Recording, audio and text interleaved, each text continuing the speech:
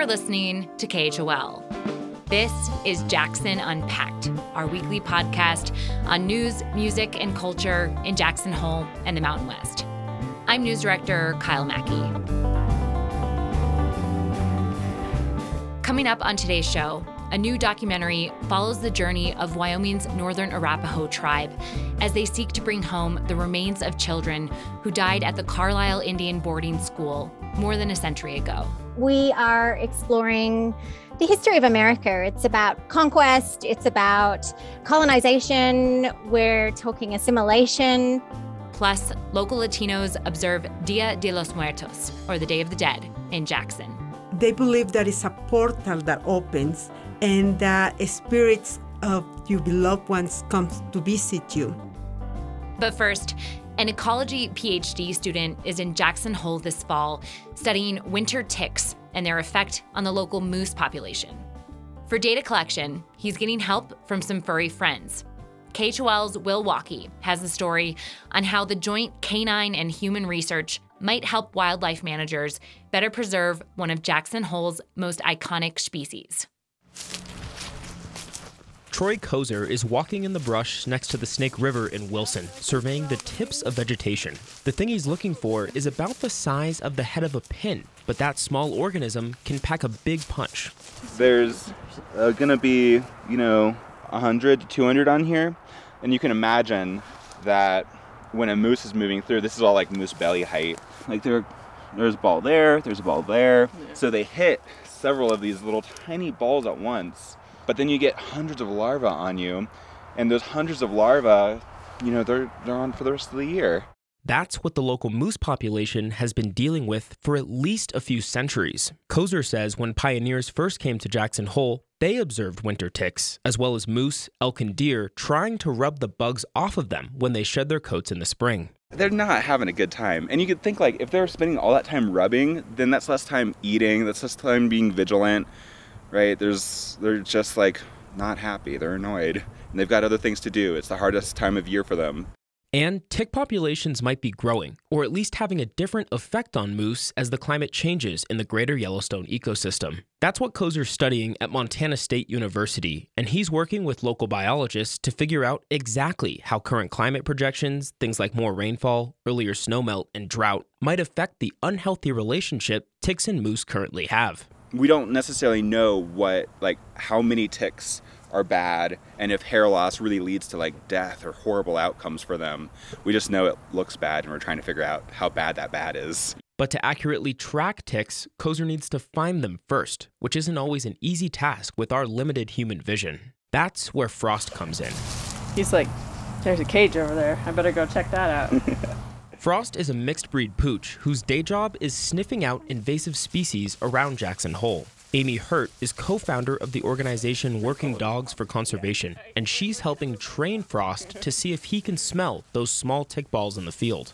From the trainer perspective, the work is figuring out how to get the dog to be able to do this, and then measuring okay, so they can do it to the best of their ability. Is that ability helpful enough to be put into use?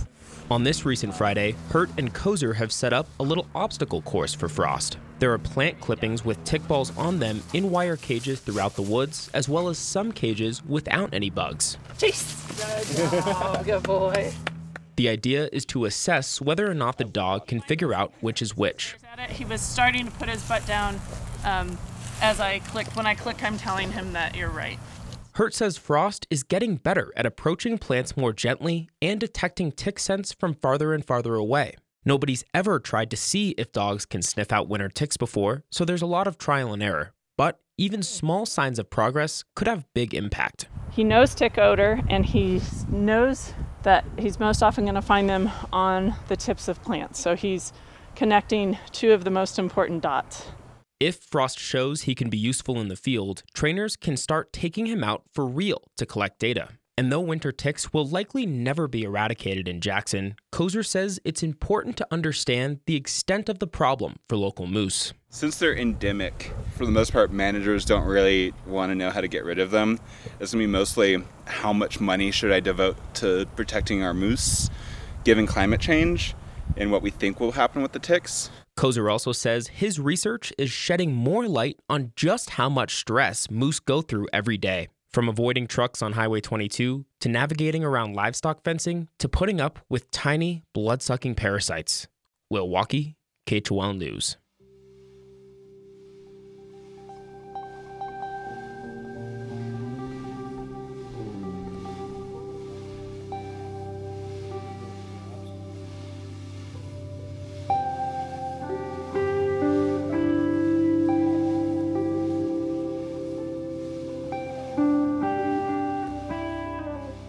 November is Native American Heritage Month.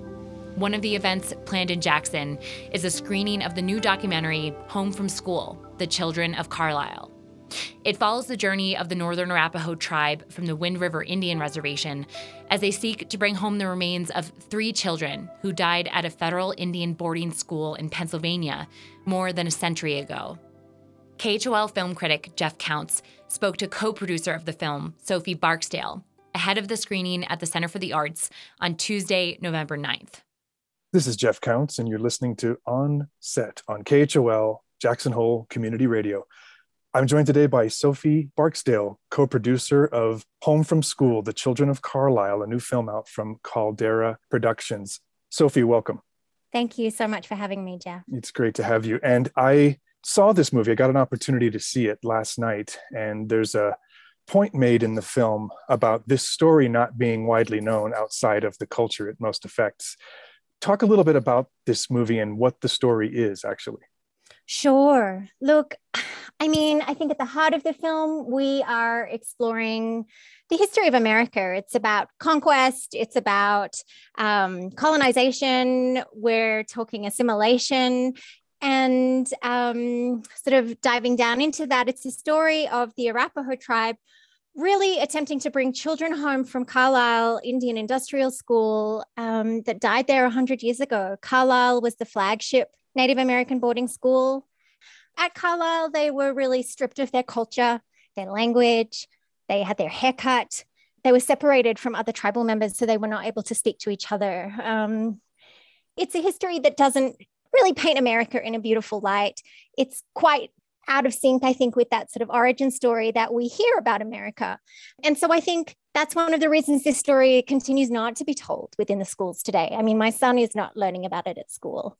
But I think also, and the piece that I love the most about this film is that underneath this story, underneath this history, the film is really about this hopefulness, this resilience, and the strength of the Arapaho tribe really pushing to get their children back. Let's talk about the tough stuff a little bit first. I do want to get back to that hope that you just mentioned, because I think that's an important message in this movie. But I was struck, Sophie, watching this film by the big numbers that I'm forced to reckon with. Over 200 dead kids, a range of ages from infants to kids in their late 20s at this school. All of the train miles these kids had to travel from the Wind River Range out to Pennsylvania. This is very much a story told through a Wyoming lens, but I get the sense that the team was trying to tell something more national in scope, right? Absolutely. The first tribes were the Oneida, I think, and the Apaches, who were taken from Fort Marion. And, you know, they were pulled from all the tribes, and they really targeted the war tribes, the ones that were in direct conflict with the government. And so the government really and very openly stipulated, these are the tribes we want to get those children into the schools, because it's going to be a best behavior bond. They will stop fighting us. We're going to break these bonds with their families. We're going to turn them into white people, and we're not going to have to fight them anymore because they couldn't win otherwise. You hinted at something before about breaking down the culture as a means towards getting these folks to submit. And I remember this quote from the film, but also from the press material around the film about kill the Indian, save the man. That seemed to be the operating principle of the US government back in the 1880s. But I feel like the film's trying to say that the legacy of that mindset is actually at least attempting to be turned into something more hopeful. How does that hope manifest itself in this story? And how does that journey from kill the man, save the Indian, make it all the way into 2017 when these incredible events are happening? Yufna says in the film, Yufna Soldier Wolf really became our star character. I mean, it's an absolute ensemble story. It's an ensemble journey, and it's very much a group effort. But Yufna's family was key from the very beginning. Her grandfather wrote letters to the school to ask for Little Chief back. Her father wrote letters, her uncles, and it got to the point where she was working as the director at the THPO office, the Tribal Historic Preservation Office. And she said, right, I'm just going to get this done. This is something that her family had wanted her to push, and others, within the community that were relatives of the other two boys. And I think she had this vision to address the trauma, to bring the trauma out into the open. I mean, there's a lot of things that are not spoken about on the reservation, and there's a lot of things that are not spoken about in wider society. And she wanted to bring that out into the open, bring these boys home and start healing. Sophie, this is an incredible film. Everybody needs to know this story. I'm so glad they have an opportunity to. Thank you so much for being with me today and talking about this incredibly important film. Thank you so much for having me.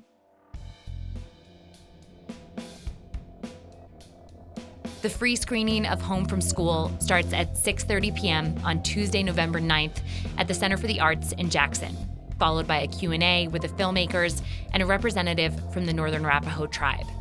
The film will also premiere nationally on the PBS series Independent Lens on November 23rd.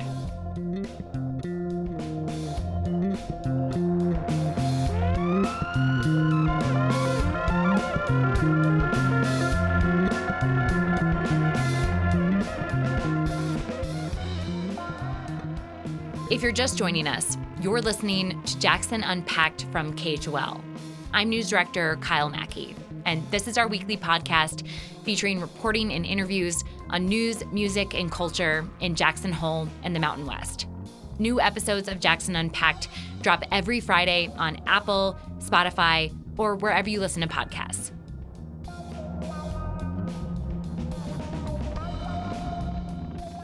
The Mexican and Central American holiday, El Día de los Muertos, or the Day of the Dead, is observed each year on November 1st and 2nd. Coming up next, KHOL Spanish language correspondent Alicia Unger reports on a new way the tradition was celebrated in Jackson this year. First, we'll hear an interview with Unger in English about her reporting, followed by her full feature story in Spanish. Alicia, thank you so much for reporting the story. Oh, no, thank you for taking interest in this special holiday. Not only for the Mexican people, but it's becoming a worldwide celebration. Let's talk about the celebration. I think a lot of people have heard of this holiday, the Day of the Dead, but can you tell us about its symbolism, its significance in Mexico? Yes, the Mexican culture has a very close relationship with death. They don't believe that people die. They believe people live after death. So the spiritual world, that there is a spiritual world. And what they do in the Day of the Dead, which is 2 days, they believe there is a portal that opens and the spirits of your beloved ones comes to visit you. And they appreciate to come back to earth and find their favorite food, their favorite drink. So people do altars. They use this flower that is gold.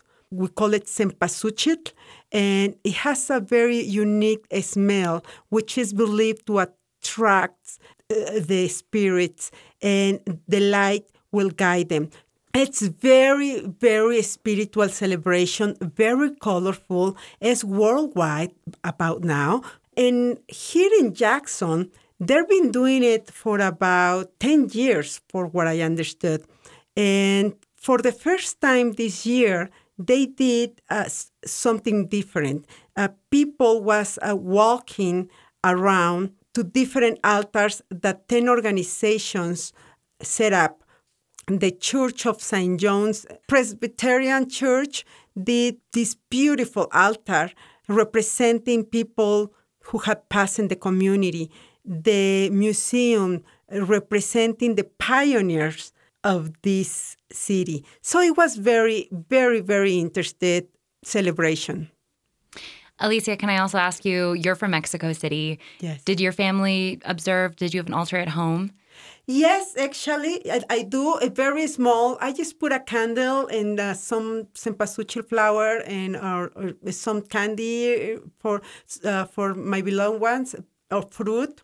It's very small, but I try to do it often if I'm at home in that period of time. If I'm not going to celebrate it at Mexico, I do. I tend to do my grandma, my father, and my father-in-law. That's a really beautiful tradition. Thank you so much for sharing some of your own, celebration with us and for reporting this story. Thank you. And again, thank you for taking the interest in cultural celebrations for Mexico that are bringing the entire community of Jackson together. All right, we will go now to your full story en español. Enjoy it. KHOL, Noticias en Español. Los saluda Alicia Anger. Día de los Muertos de México para el mundo.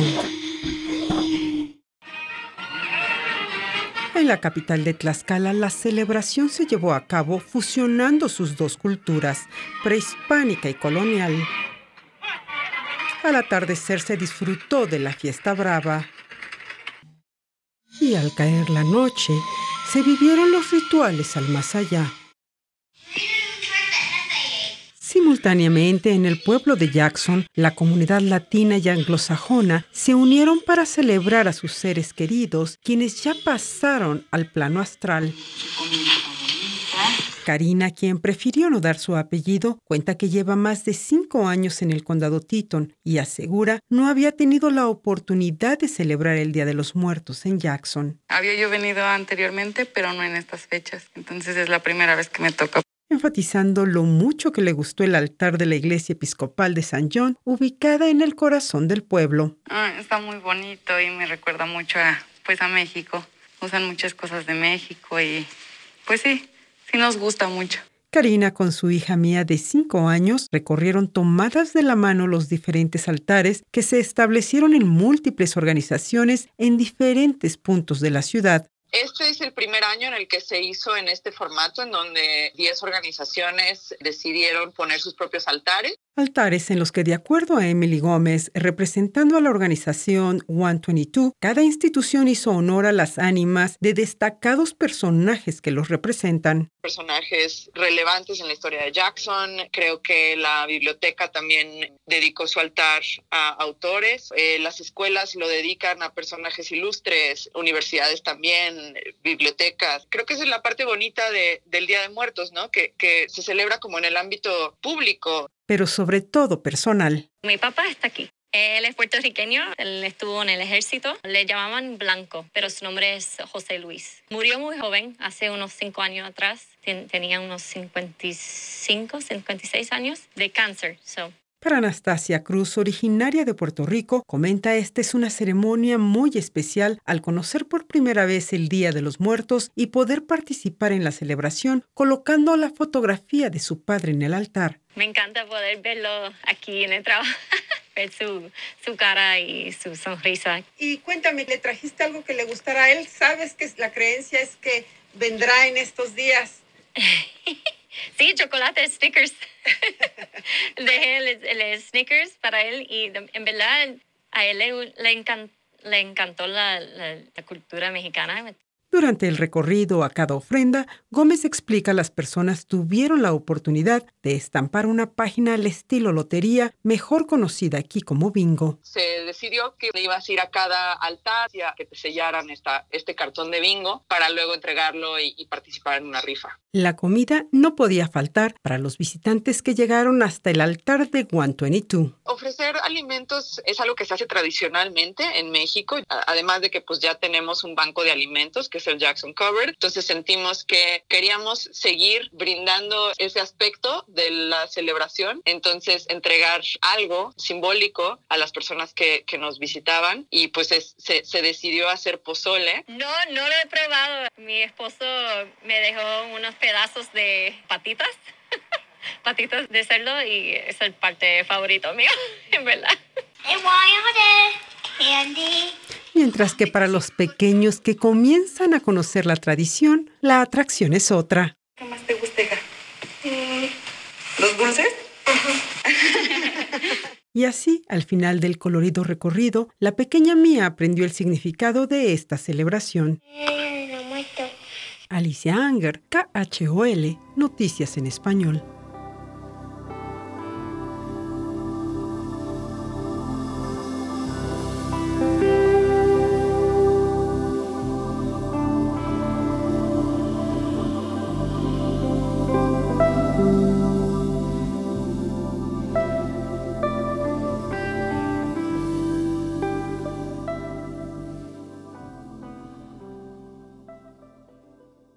Now for the weekly news roundup.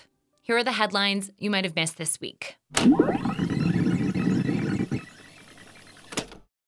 Monday marked the beginning of open enrollment season. That means now is the time to purchase, update, or renew health insurance coverage for next year through the Affordable Care Act marketplace. According to Rob Woodson, an independent provider based in Wilson, a few changes made to the federal healthcare system earlier this year may make it easier for Wyoming residents to save money on their insurance. For instance, costs are now capped based on income for individuals making less than a certain percentage of the federal poverty level. So they'll pay no more than 8.5% of their income for a benchmark 2022 plan. And this is huge and welcome news for Wyoming residents that purchase their own insurance. Woodson also says Wyoming historically has some of the highest insurance premiums in the nation. Open enrollment allows folks to survey their options, and that could be particularly helpful in Teton County, where many people don't qualify for coverage through their employers. If you've been thinking about adding a pet to your home, look no further than the Teton Valley Community Animal Shelter. Capacity at the Drake Shelter is getting high, and fosters are needed for both cats and dogs. Michael West manages the shelter, and he says one factor, more than any other, is driving the current uptick in animal surrenders. In our particular case, like in Jackson for years, we're seeing that it's more related to people losing their homes and having transitional home issues. Wes says the shelter took in about 6 animals just in the last couple of weeks, all due to human owners losing their housing. There's now a variety of older cats and dogs, as well as kittens who could use temporary homes. The shelter covers all medical bills while animals are being fostered, but temporary caretakers are asked to purchase their own pet food if possible. Applications and photos of adoptable pets are available at tvshelter.org. Another major anti-vaccine mandate bill failed to pass the Wyoming State Senate Wednesday. It would have prohibited businesses from requiring that their employees are vaccinated against COVID-19, allowed parents of public school children to opt their kids out of mask or inoculation requirements, and allocated $10 million of public funds toward challenging federal mandates in court, among other things. Democratic State Senator Chris Rothfuss of Laramie said one of the reasons he opposed the bill was that he felt it ignores those who want to feel safe at their jobs, schools, or in public places. So this is not electing for individual rights. This is choosing winners on who gets their rights respected, on who gets to have their constitutional rights validated and upheld while casting aside those that feel different. Others called the measure anti-business because it puts employers in a bind where they're either breaking state or federal law no matter what. Now, just one COVID-related bill remains in the state's special lawmaking session against President Joe Biden's mandates. But it's more of a declaration opposing federal orders, according to the Casper Star Tribune, and has almost zero legal teeth against federal laws. Also on Wednesday, a handful of locals protested, quote, forced mandates from the government at the Jackson Town Square. One person who participated, Elisa Sansusi, says she lost her job when her employer decided to implement a policy requiring vaccines among his workforce. So I did just leave. I didn't push anything. And I understand he's doing what he feels is best for his business, but it's just really unfortunate. Sansusi says there are plenty of other jobs in the valley that she can find, but she also worries about others who aren't able to risk unemployment. The Teton County Board of Commissioners will be hearing a COVID update and debating local orders in a few weeks. But local health officials continue to reiterate the importance of face coverings and vaccines in keeping coronavirus case and death numbers down. Finally, the Thanksgiving play, a drama exploring the meaning of Thanksgiving, opens at the Center for the Arts this week. The play is a satire, and it critiques uber wokeness and the erasure of Native American voices from storytelling, according to director of the production, Edgar Landa. There's something about humor and comedy that allows things to impact in a different way, that maybe we can receive it in a different way. So I hope the audience walks away thinking about, what does Thanksgiving mean? Why do I keep doing the same thing over and over? Is that useful, or can I at least begin to have a different way of thinking about it? The play opens this Friday at 7 p.m. and is put on by the Off Square Theater Company.